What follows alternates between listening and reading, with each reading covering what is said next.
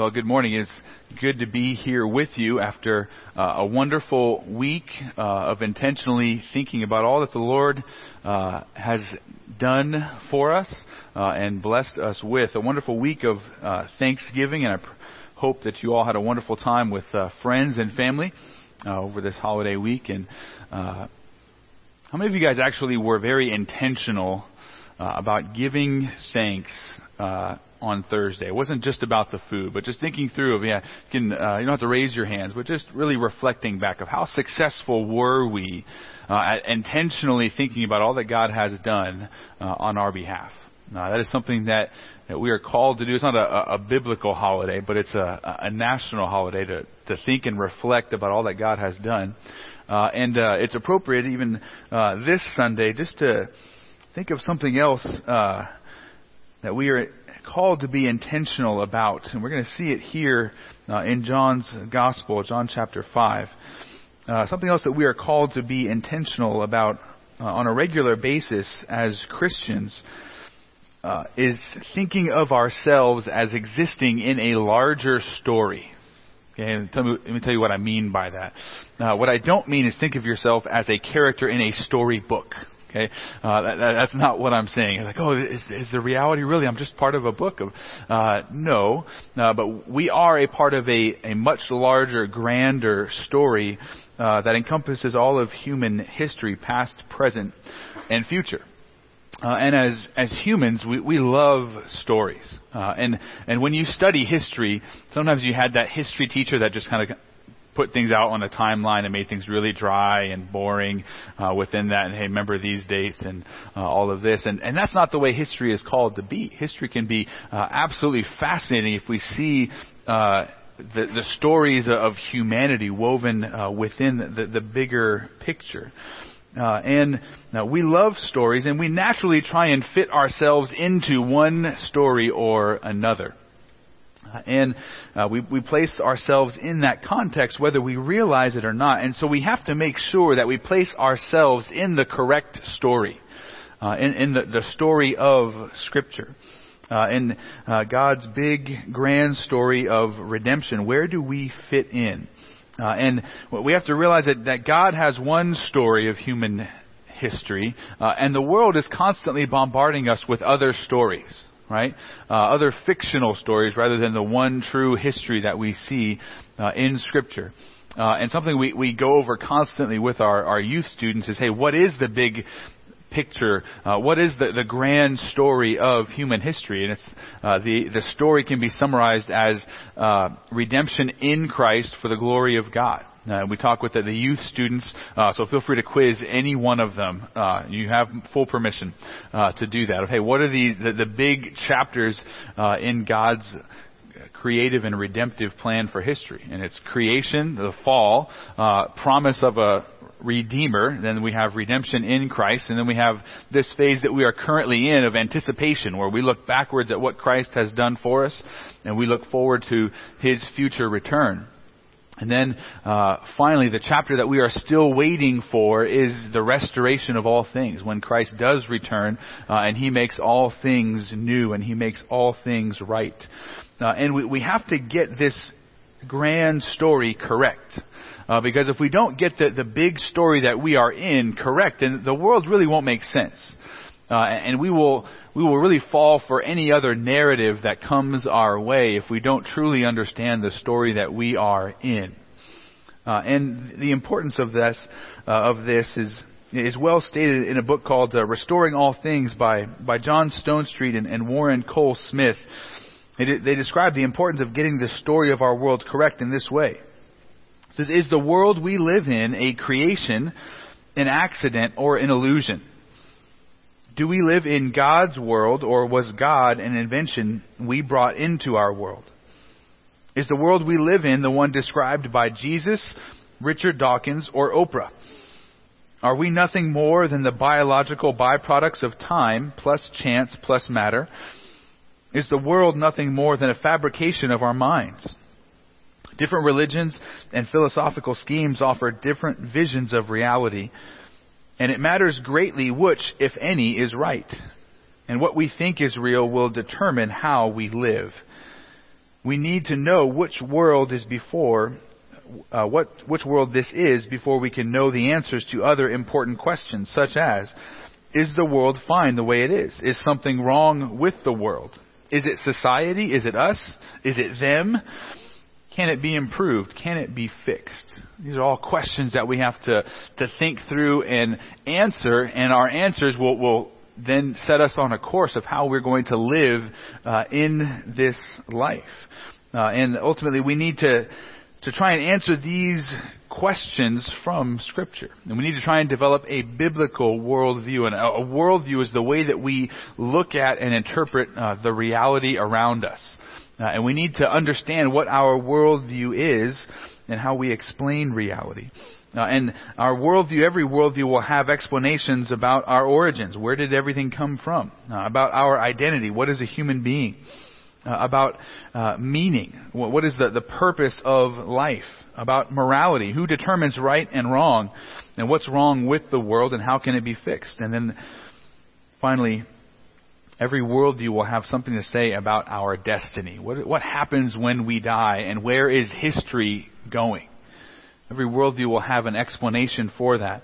And every worldview, depending upon how it answers those questions, is going to have severe implications on how we live, how we interpret the world around us, and then what solutions we seek to the problems that we face. For example, back in September of this year, there was a 16-year-old Swedish girl who addressed the United Nations. Her name was Greta Thunberg, and Ms. Thunberg has quickly become the leading symbol of this worldwide movement of teens who are protesting kind of the international status quo of how nations are handling and responding to climate change. And she spoke at the UN, and so I'm going to read part of her speech here. And this is her speaking to the United Nations at the Climate Action Summit back in September. And this is her speech, how it began. She says, "My message is that we'll be watching you. This is all wrong. I shouldn't be up here. I should be back in school on the other side of the ocean. Yet you all come to us young people for hope. How dare you? You have stolen my dreams and my childhood with your empty words. And yet I'm one of the lucky ones. People are suffering. People are dying. Entire ecosystems are collapsing. We are in the beginning of a mass extinction. And all you can talk about is money and fairy tales of eternal economic growth. How dare you? For more than 30 years, the science has been crystal clear. How dare you continue to look away and come here saying that you're doing enough when the politics and solutions needed are still nowhere in sight? You say you hear us and that you understand the urgency, but no matter how sad and angry I am, I do not want to believe that. Because if you really understood the situation and still kept on failing to act, then you would be evil. And that I refuse to believe." That's how she began her speech, and this is how she ended her speech. She says, "You are failing us, but the young people are starting to understand your betrayal. The eyes of all future generations are upon you, and if you choose to fail us, I say, we will never forgive you. We will not let you get away with this. Right here, right now, is where we draw the line. The world is waking up and change is coming whether you like it or not." She closed with thank you. And while there are some aspects of her speech that I find very concerning, I also have to acknowledge that she is consistently living out what she believes. She is consistently living out her worldview. And we hear that in her words. What she says puts her worldview on display. She's preaching evangelistically to win others to her cause. And did you hear how, as she spoke, she intertwined some of those categories that I read earlier? Now that she intertwined meaning and morality and destiny in her speech. And she made how people respond to climate change, she turned it into a moral issue. Did you catch that? So if we're not doing something about this, we are evil. Now that's a moral judgment. And she makes big statements about the current trajectory of humanity, and she's acting and speaking because she believes that trajectory is headed towards an apocalyptic nightmare. And there is a sense in which she is living out her atheistic worldview even more consistently than many of us as Christians. Because she's saying, hey, this is where the world is headed. And so she is speaking passionately about what she fears is going to take place, right? She says, this is where the world is going, so this is how I need to live right now. And in that sense, she is more consistent than many of us who say one thing and then do another. And if we as Christians regularly thought about what the Bible says about where history is going, that would change the way that we live, right? If we thought about that regularly, where is my life headed? Where is all of human history headed? If we really thought about that and had that at the forefront of our minds on a regular basis, we would be passionate just as Greta Thunberg is passionate about climate change. We would live zealously. We would live and pursue holiness. We would live not just for ourselves, but first and foremost for Christ and then for others. Because we would live with a burden to see others come to know and believe in Jesus just as we do. That's what we have to think about this morning. And as we're going to continue our study in John chapter 5, we're going to see where history is going. Because Jesus is going to speak about that history. He's going to speak about our destiny, where everything is moving. And as we come to John chapter 5, we're going to look at verses 24 to 30 this morning. And when we parachute down into this text, we're coming down in the middle of court proceedings. We're coming down in the middle of Jesus giving his defense on why he has said he is equal with God the Father. And as we parachute down, really what he's going to say is that he is equal with God the Father. As we saw last week, he's equal in works, power, authority, and honor. And then this week he's going to continue that same line of thought. And he's going to be saying that he is equal with God the Father. And what God the Father has entrusted to him are two resurrections.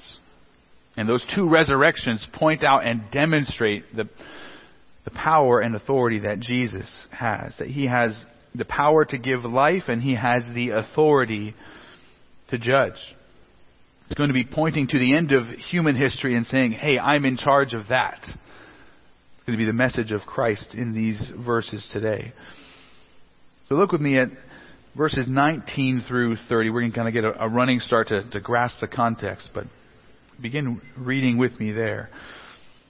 So Jesus said to them, truly, truly, I say to you, the Son can do nothing of his own accord, but only what he sees the Father doing. For whatever the Father does, that the Son does likewise. For the Father loves the Son and shows him all that he himself is doing.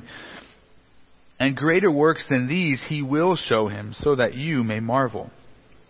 For as the Father raises the dead and gives them life, so also the Son gives life to whom he will. And the Father judges no one, but has given all judgment to the Son, that all may honor the Son just as they honor the Father. Whoever does not honor the Son does not honor the Father who sent him. And truly, truly, I say to you, whoever hears my word and believes him who sent me has eternal life. He does not come into judgment, but has passed from death to life. Truly, truly, I say to you, an hour is coming and is now here when the dead will hear the voice of the Son of God, and those who hear will live. For as the Father has life in himself, so he has granted the Son also to have life in himself. And he has given him authority to execute judgment, because he is the Son of Man. Do not marvel at this, for an hour is coming when all who are in the tombs will hear his voice and come out. And those who have done good to the resurrection of life, and those who have done evil to the resurrection of judgment. I can do nothing on my own. As I hear, I judge, and my judgment is just, because I seek not my own will, but the will of him who sent me. So in these verses, we're going to see two resurrections in which Jesus will exercise both power and authority to raise the dead to life and the authority to judge all of humanity. And we are called as Christians to keep these two resurrections on the forefront of our minds, to keep these in our thoughts on a daily basis. Because if we do that, then it will make a profound impact upon our life. It'll change what we pursue. It'll change what we long for, what we love, what we desire. It will truly change our life. But what are these two resurrections? And how are they different? And why do they matter to us? Well, we're going to see those things this morning. And these two truths that we are called to believe about Jesus are, number one, that he has the power and authority to quicken the spiritually dead. That's in verses 24 to 26. That's going to be the first resurrection. And then that Jesus has the power and authority to raise and judge everyone. And that's going to be in verses 27 to 30. That is speaking of the second resurrection. But let's look first at verses 24 to 26, that Jesus has the power and the authority to quicken the spiritually dead. And that's a word that you may not be familiar with. I'm not speaking of accounting software. When I say that Jesus quickens the spiritually dead, I'm not saying that he causes them to be faster. What I'm meaning by that is the idea of quicken is a verb that means to give life, to revive something. And that is what Jesus does to those who are spiritually dead. He gives us life. But let's look at these verses together. And what we're going to see in these verses is the details of the first resurrection. The who, the what, the when, and the how of the first resurrection. Jesus begins, he says, "Truly, truly, I say to you, whoever hears my word and believes him who sent me has eternal life." And that right there explains who will participate in this first resurrection. Who is it that will have eternal life? It is those who hear and those who believe. That's the who. And it's an interesting kind of layout here of hearing the word of Christ and then believing in the one who sent Christ. And believing that God the Father sent God the Son to save us is the message that we must know and that we must believe with all of our hearts and all of our souls. And bringing that into our lives means that we are a part of this first resurrection. But then what does this resurrection look like? And that's seen at the second half of verse 24. So he who hears and believes the word of Christ, and then he does not come into judgment, but has passed from death to life. And that's what this resurrection looks like. It's not a physical resurrection. It is a spiritual resurrection. It's a resurrection that leads to eternal life. And the one who hears and believes the word of Christ passes out of judgment and into life. It passes out of death and into life. And this is, again, echoing what we've seen in past verses in the Gospel of John. Most notably, if you look back at John chapter 3, verse 18. Because whoever believes in him is not condemned, but whoever does not believe is condemned already, because he has not believed in the name of the only Son of God. And that is what takes place. There is a transference when we place our faith and our trust in Christ. That we pass from one thing into another. And Colossians 1:13 says that he has delivered us from the domain of darkness and transferred us to the kingdom of his beloved Son. This transference that takes place going from darkness, from death, into Christ, into life, into light. And that is what we see Jesus speaking of here. This is the spiritual resurrection that he is describing. And then in the beginning of verse 25, we see when this resurrection will take place. He says, "Truly, truly, I say to you, an hour is coming and is now here." So this is a present tense resurrection. It's taking place right now at the moment that Jesus was speaking, and it is now coming. It's a present reality that continues on into the indefinite future. taking place right now. And these are the exact same words that Jesus used and spoke when he was addressing the Samaritan woman. Again, if you look back in John chapter 4, verse 23, he's teaching the Samaritan woman about what it looks like to truly worship God the Father in spirit and in truth. And Jesus says in verse 23, "But the hour is coming and is now here when the true worshipers will worship the Father in spirit and truth. For the Father is seeking such people to worship Him." And again, this connection is intended to be drawn between the hour now is when we no longer worship God as the Jews did in the Old Testament. We don't go through sacrifice and all of these things, but now we worship in spirit and in truth. And our worship isn't attached to a particular location as it was in Jerusalem in the Old Testament, but now we worship God anywhere and everywhere that we are because we worship through Jesus Christ. He is the new temple. He is the new place that we go to worship God the Father.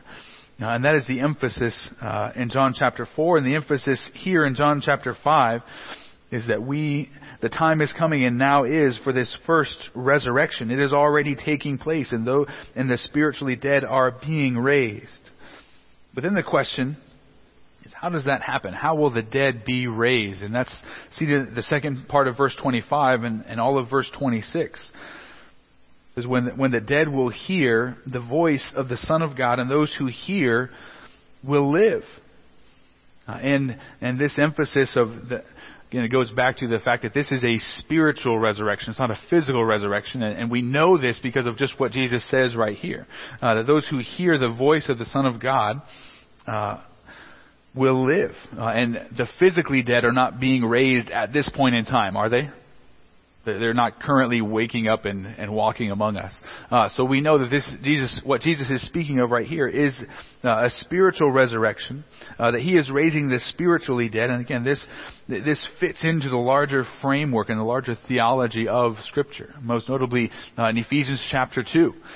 Paul says, "And you were dead in the trespasses and sins in which you once walked, following the course of this world, following the prince of the power of the air, the spirit that is now at work in the sons of disobedience, among whom we all once lived in the passions of our flesh, carrying out the desires of the body and the mind, and were by nature children of wrath, like the rest of mankind. But God, being rich in mercy because of the great love with which He loved us, even when we were dead in our trespasses, made us alive together with Christ. By grace you have been saved." And that is speaking of this first spiritual resurrection that is taking place right now. Also Colossians 2:13, Paul says, "And you were dead in your trespasses and the uncircumcision of your flesh. God made alive together with Him, having forgiven us all our trespasses." And notice as we go back and look at John's Gospel here in John 5, notice the power by which the dead are raised. You notice that Jesus doesn't have to go and work and labor to raise up the dead. What does He do? The only thing He has to do is what? Speak. He says they will hear the voice of the Son of God and they will live. That's a guarantee, right? This will take place. They will hear. They will be made alive. And you can bet on that. A future and present reality.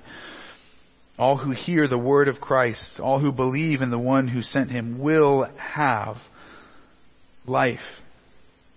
And this is absolutely remarkable what Jesus is saying here. Okay, because if we're reading this, what it should do is it should spark our memories. It should force us back to the Old Testament, to Genesis 1. Because what takes place in Genesis 1? It's the creation story. And how does God create? Yeah. He's not using hands. God's Spirit. He doesn't have hands. So what is He doing? God speaks and things come into existence. Things that never previously were there come into existence merely by the Word of God. If you read Genesis 1, you'll see these words repeated, and God said, over and over again, emphasizing the power of God. Psalm 33 speaks of this creation act of God. It says, "By the word of the Lord the heavens were made, and by the breath of His mouth all their host." And then verse 9 in Psalm 33, for he spoke and it came to be. He commanded and it stood firm. So when Jesus says the dead will hear the voice of the Son of God and they will be made alive, we should immediately think of Genesis 1. We should also think of Ezekiel 37. We won't turn there right now, but I would encourage you to go and read it this week. The valley of dry bones. And Ezekiel is there, and God says, speak to the bones and they will live. Say, thus saith the Lord. And again, of those bones come to life by the word of God. And if you think about it also in this way, as parents, how do you feel when your child obeys you? You say, stop, and they stop. You feel powerful, right? Or if you have a dog, a well-trained dog, and you say, stop, heel, right? You feel great, right? You feel great only if they listen, right? And you begin to realize real quickly the limitations of your own power when your kids don't listen or your dog is disobedient and runs elsewhere. We feel power when we speak and others obey.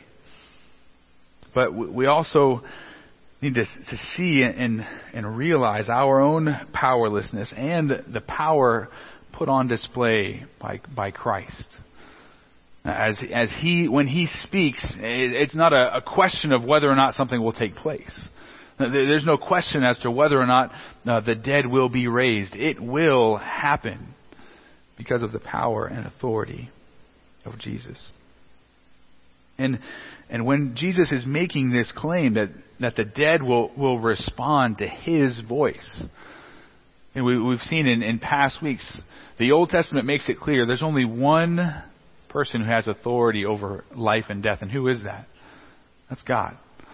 And so when Jesus is saying, I have that power, I have the ability to make the dead living, he's saying something significant here. And the reason that he has that power and that ability to give life, well, we see that in verse 26. The skeptical reader of John's Gospel might say, well, how is that possible, right? How can Jesus have this authority? Well, it goes back to everything we looked at last week, and then Jesus' words here. For as the Father has life in himself, so he has granted the Son also to have life in himself. And it's like Father, like Son. Everything that the Son sees the Father doing, he himself is able to do. And God the Father has given to the Son the power and the ability to be and to have life in and of himself. And what Jesus has, he is now able to dispense to others. And I know as we look at this, these are some big theological truths. But we can't lose sight that they are also an invitation. This is lofty theology about the power and the authority of Christ, but we also need to see and understand that Jesus is at this same time inviting us to trust in him, to look to him as the one who is able to give us spiritual life, as the one who is able to give us eternal life. And if you're here this morning and you're searching for help, or you're searching for hope, and you're feeling the weight of living in a world that's cursed by sin. Maybe some of you are coming this morning and you yourselves are feeling the weight of sin on your own life, because sin has consequences. We always reap what we sow, and that weighs heavily upon us. And I want to say that this is why Jesus gives us these types of invitations over and over again, urging us to come to him, to look to him for life. If you want an easing of your burdens, look to Christ. If you want an easing of your guilt, if you want it to be removed, if you want to be paid for by Christ on the cross, look to him in faith. But what does that mean? You may have heard that frequently, and even as Christians we sometimes just run right past that of look to him in faith. But what does that consist of? Well, it begins with the acknowledgement that we are sinners, that we are sinful, right? That we need the blood of Christ to wash us, to cleanse us. That's what we remember every time we partake of communion, even like we did this morning. We acknowledge our sin before a holy God. Also means that we abandon all hope of attaining forgiveness in and of ourselves. Through our own strength, through our own efforts, through our own wisdom, we say, God, I can't do that. We abandon all hope in ourselves. We forsake our past life that was ruled by sin and by self. And then we place all of our trust, all of our hope in the righteousness of Christ, in what He has done and who He is, understanding that He is our only hope of being reconciled and accepted by a holy God. That is what Christ is calling us to and inviting us to do here. And if you're here today and you haven't done that, I would urge you to do that, to look to Jesus in faith. But if you are here and you have done that, then we have to remember this on a regular basis. Amen? We must remember that Christ has raised us up from spiritual death. He has given us life. He has removed that burden of sin, that separation between us and God has been removed because of what Christ has done. He has brought us out of spiritual death and into spiritual life. And we must praise Him for that. And we must think about that on a regular basis. And may we thank Him for that, not just this week, but every single week. Amen? You guys awake out there? You with me? But we need to praise and thank Jesus for all that He has done. I love what the Psalms say. Psalm 105 verse 1. Oh, give thanks to the Lord. Call upon His name. Make known His deeds among the peoples. That's what we do at Thanksgiving, right? Love going around the table and saying what we have been thankful for this past year. And that's a good thing to do at every mealtime, not just once on a Thursday in November. In Psalm 106, familiar lyrics to a song. Praise the Lord, oh give thanks to the Lord, for He is good. His steadfast love endures forever. We can give thanks to Jesus for giving us eternal life. We can thank Him for raising us up from spiritual death. And if we have trusted in Him, then we have experienced the first resurrection. But you know, if I'm calling something the first resurrection, what do you know there's also going to be? A second resurrection. And that's what we're going to see in verses 27 through 30.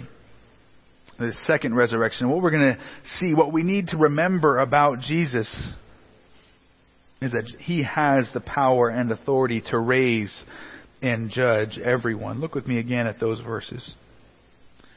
And He has given Him, that God the Father has given the Son authority to execute judgment, because He is the Son of Man. And do not marvel at this, for an hour is coming when all who are in the tombs will hear His voice and come out, and those who have done good to the resurrection of life, and those who have done evil to the resurrection of judgment. I can do nothing on my own. As I hear, I judge, and my judgment is just, because I seek not my own will, but the will of Him who sent me. And similar to what we saw in the first resurrection, this second resurrection, we're going to see the details of it here: the who, the what, the how, and the when. But not necessarily in that order. It begins in verse 27 with kind of an explanation of how will this second resurrection come to pass. Well, it comes to pass because God the Father has given God the Son all authority to execute judgment. And then Jesus gives an explanation. He says, because He is the Son of Man. And again, that should spark up our memory to something in the Old Testament, something in the book of Daniel. Chapter 7, verses 13 and 14, because there is a prophecy that the Jews understood that speaks about the Messiah and the authority that He will have. Daniel 7, verses 13 and 14 say this: I saw in the night visions, and behold, with the clouds of heaven there came one like a son of man. And He came to the Ancient of Days, speaking of God the Father, and was presented before Him. And to Him, the Son of Man, was given dominion and glory and a kingdom, that all peoples, nations, and languages should serve Him. His dominion is an everlasting dominion which shall not pass away, and His kingdom one that shall not be destroyed. Again, the Jews understood that this was speaking of the Messiah. And yet what is remarkable here, that Jesus comes and He's speaking to the Jewish leaders, and what don't they see? That He is exactly who was prophesied, the exact one who was promised. And Jesus is weaving all of this together. Says, hey, I have this authority because I am the Son of Man spoken of in Daniel. but the Jews do not see and they do not understand. So Jesus continues in verse 28. He says, do not marvel at this. And he's speaking of the truth that he is the Son of Man, that all authority has been granted to him, that all power has been given to him. So do not marvel at this truth. The truth of those preceding verses. Don't be amazed, but understand this. When this second resurrection will take place. The when of it. Seen in verse 28, the very beginning, it says, do not marvel at this, for an hour is coming when all who are in the tombs will hear his voice. And this is distinct from the first resurrection, right? Because the first resurrection says an hour is coming and is now here. But this is an hour is coming. You see, this resurrection will begin when the first resurrection has ceased. When there are no more people coming to spiritual life, that's when this second resurrection will take place. And this second resurrection is a future one, and it is going to be a physical one. And that's what we're going to see. We see the when, it's future, and then the who and the what are seen in the end of verse 28 and verse 29. That when all who are in the tombs will hear his voice and come out, those who have done good to the resurrection of life, and those who have done evil to the resurrection of judgment. And so, at this resurrection, this involves everybody. All who have lived, past, present, and future. Everyone will be summoned into the presence of Jesus. And they will be summoned to be evaluated, to be judged. And when Jesus makes this distinction of how people are going to be judged, He's not proclaiming a works-based salvation. He's not saying people are going to be evaluated merely by works, because we can't lose sight of the rest of all that Jesus has said in this gospel and in the rest of the New Testament. But the point here is that words can be empty, right? But you shall know them by their fruit. Our deeds demonstrate what we truly believe.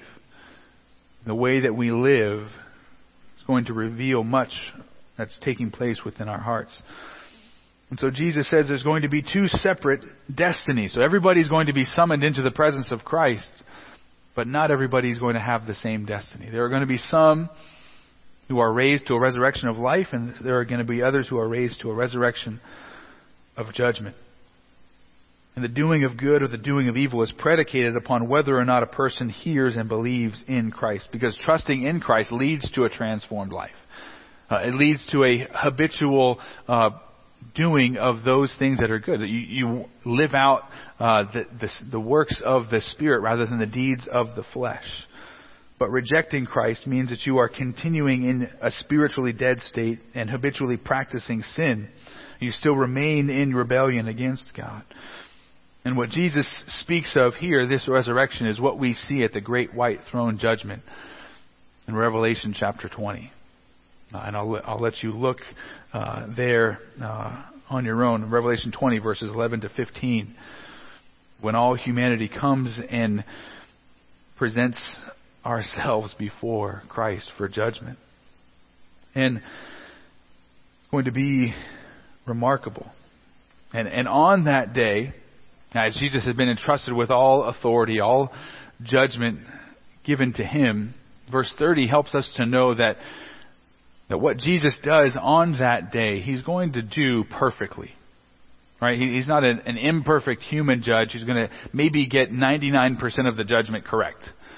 No, Jesus is going to get every single judgment of every single person absolutely correct, because as Jesus says in verse 30, that He can do nothing He says, I can do nothing on my own. As I hear, I judge, and my judgment is just, because I seek not my own will, but the will of Him who sent me. So the judgment that Jesus executes on that day is in perfect alignment, perfect harmony with the will of God the Father. Which again, this is the whole point of this discourse of what Jesus is saying, that He is equal with God and in perfect unity and harmony with Him. Jesus says this, emphasizing that there will be a righteous judgment on that day. And now I realize that as we speak about judgment, We speak about that future day. That's uncomfortable, right? It's uncomfortable for many of us as we think about that. But it's something that we must have upon our hearts and minds, that thought of future accountability, standing before our Creator and having to answer for all that we have done in this life.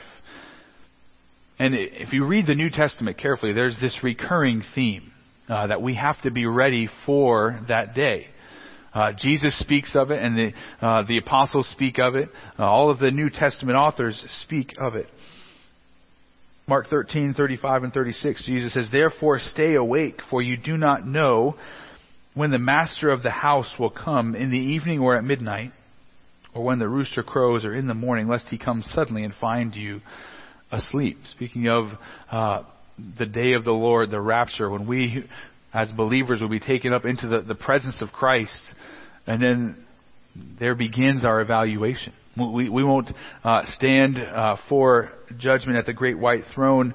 We won't be condemned on that day, but we will be judged for rewards at the judgment seat of Christ at another time. But we are urged over and over again in the New Testament to be ready for the last day.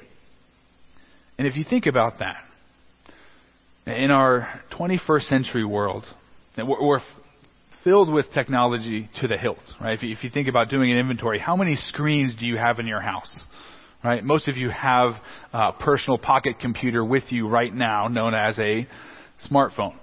And if you really think about what those devices do to us, how they transform us, they really become an extension of ourselves to a certain degree. But those little devices in our technology-saturated world, they really make it more and more difficult to think about that future time of judgment, don't they? That future time of evaluation of Christ, because our smartphone devices, they really kind of disconnect us from history. Because as soon as you pull out your device, you kind of enter into your own little world, your own little timeline, focused on Facebook or Twitter or Instagram. And other things come at you, yes, but those are things that don't necessarily really matter all that much. C.S. Lewis in the Screwtape Letters, he gives a name to this. He says this is the nothing strategy of Satan. And really, as I spoke earlier, that we need to think about and place ourselves inside of a greater story. Satan would love for us to not do that.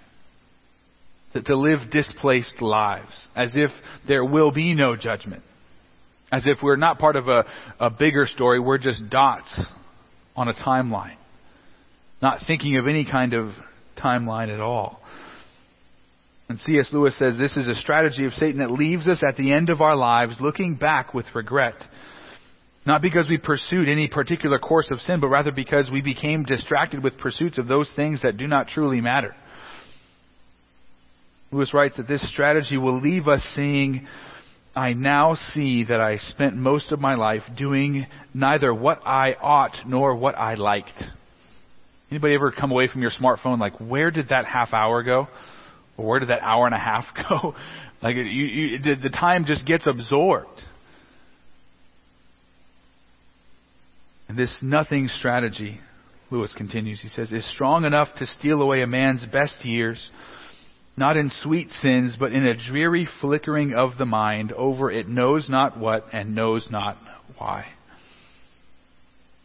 Another author, Maurice Roberts, writes in his book, The Thought of God, says it is a true feature of Christianity that it points us continually to the coming day of God. And until we see the affairs of today in the context of the last day, we are unfit for the service of our own generation. He says, it is no surprise to discover, therefore, that false religion is short-sighted and prefers to offer its followers their good things today. Satan well understands that sinners prefer their blessings now rather than tomorrow. Hence he is in the business of entertaining men with the here and now. A bird in the hand is worth two in the bush, says popular sentiment. And this spirit easily creeps into the thinking of Christian people. Consequently, it is a hallmark of false religion that it takes men's gaze away from the last day and fixes it on this present transitory world. The precise object to which false religion draws attention varies with the error in question, but the procedure is the same in every case. And he's speaking of false religion, but you can just take in, and the same can be said of the world around us. The world around us is constantly getting us to focus upon the here and the now, right? And especially during this next month. Am I right? Anybody else feel that way? This Advent season. Again, I jokingly talked about Costco had Christmas stuff up like the day after Halloween. They were ready to push us forward into spending more money on things that we don't really need. And realistically, some things we don't even want. We're like, I just have to get this for some other strange reason. Right? And again, we lose sight of our place in history. We lose sight of the story that we are living in. And what Jesus is speaking of here, these two resurrections, we need to keep these in mind. We need to remember these. We need to remember that one day, every person who has ever lived will stand before Christ. And you and I may have an assurance that we will not be condemned on that day. But if we truly love our neighbors, if we truly love others around us, what do we also believe is true for them? There's a personal eschatology, what's going to take place with us, but then there's a cosmic eschatology of where is all of humanity, where is all of history going, and we need to keep both of those in tension. What's going to take place in my life, and then what's going to happen to everybody else around me as well. Keeping those things in mind, we cannot just get caught up in the transient and the unimportant matters of this life. We can't fall prey to Satan's strategy of distraction, because it's all too easy.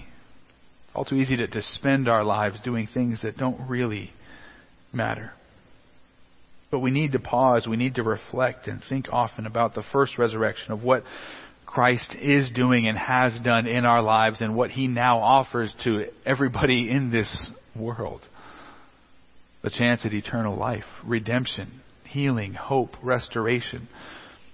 And we need to keep in mind the second resurrection, the physical one that takes place in the future, when everyone will be brought into the presence of Christ, and as Philippians says, where every knee will bow and every tongue will confess that Jesus is Lord. But even with that confession, there will be some who do that with worshipful hearts and some who do that with rebellious hearts, acknowledging that Christ is Lord. As we zoom back out, just in this context of John chapter 5, these are big claims that Jesus is making, right?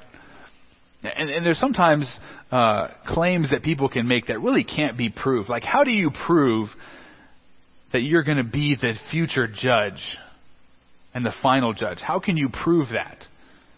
To a certain extent, Jesus is saying this, and you're like, well, that's easy to claim, because how do you demonstrate that? You can't really demonstrate that until when? Until it happens in the future. So how do we know, how can we trust that Jesus will be our final judge on that day? There's another way that He can demonstrate that. And that's by proving and demonstrating that He has the power over life. Because He's lumping those two together, right? He says, hey, I have the power to give life and I have the power to judge. I have all authority. And you can't verify the authority yet, but what can He verify? That He has the power to give life in the here and now. And what's amazing is that Jesus does that. If you turn over with me to John chapter 11, we're going to see a miracle when we get there. Who knows when? The Lord knows. We will eventually get to John 11. And when we get there, we're going to see really this capstone miracle of Jesus before the resurrection. Kind of the capstone of Jesus' earthly ministry is going to be the resurrection of Lazarus. And I want you to keep in mind everything that Jesus says here in John chapter 5, and then notice the same themes come in John chapter 11. Look with me at verses 38 to 44. Notice the similar words. as to what Jesus described back in John 5. He says, "Then Jesus, deeply moved again, came to the tomb. It was a cave, and stone lay against it. And Jesus said, 'Take away the stone.' And Martha, the sister of the dead man, said to him, 'Lord, by this time there will be an odor, for he has been dead 4 days.' And Jesus said to her, 'Did I not tell you that if you believed, you would see the glory of God?' So they took away the stone, and Jesus lifted up his eyes and said, 'Father, I thank you that you have heard me. I know that you always hear me, but I said this on account of the people standing around, that they may believe that you sent me.' And when he said these things, he cried out with a loud voice, 'Lazarus, come out!' And the man who had died came out, his hands and feet bound with linen strips, and his face wrapped with a cloth. And Jesus said to them, 'Unbind him and let him go.'" What do we see here? We see the dead responding to the voice of the Son of God. And what happened to Lazarus? He came to life. And it's been said that if Jesus hadn't said Lazarus, everybody would have come out.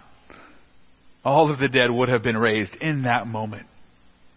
But he limits it. He says Lazarus. And this miracle, when we get to John 11, this is the capstone. This proves everything that Jesus claimed earlier in John chapter 5. That he is able to give spiritual life. Because again, how do you see that? That's not a visible thing that takes place. Again, when people believe in Christ, they don't get a mark on their forehead like, okay, it would be really nice if you believed in Christ and then your skin like turned purple. Right? You're like, oh, it's really easy to see who's a believer and who's not. But that doesn't take place. But we know and we can rest assured that Jesus is everything that he says he is. And he has all of the power and all of the authority that he claims to have because he demonstrated that in his earthly ministry.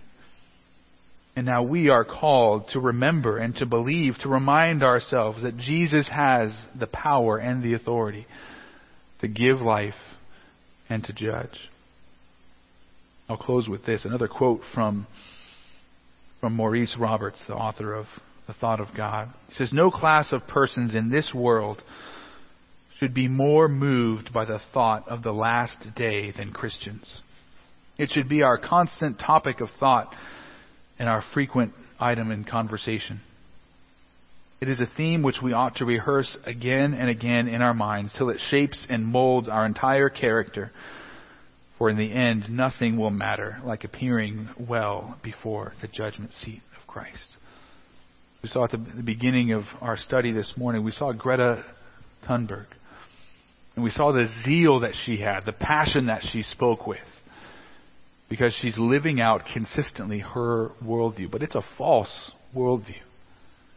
We have truth. We have Scripture. And we need to live as if we truly believe it is true. And we need to reflect upon these things, even as Maurice Roberts said. And may that be our contemplation as we go forth from here. And may that be our contemplation this whole month. As the world around us is trying to get us to pursue the transient things, may we focus upon Christ. And may we worship him in spirit and in truth, praising him for the resurrection that we have experienced already and then again in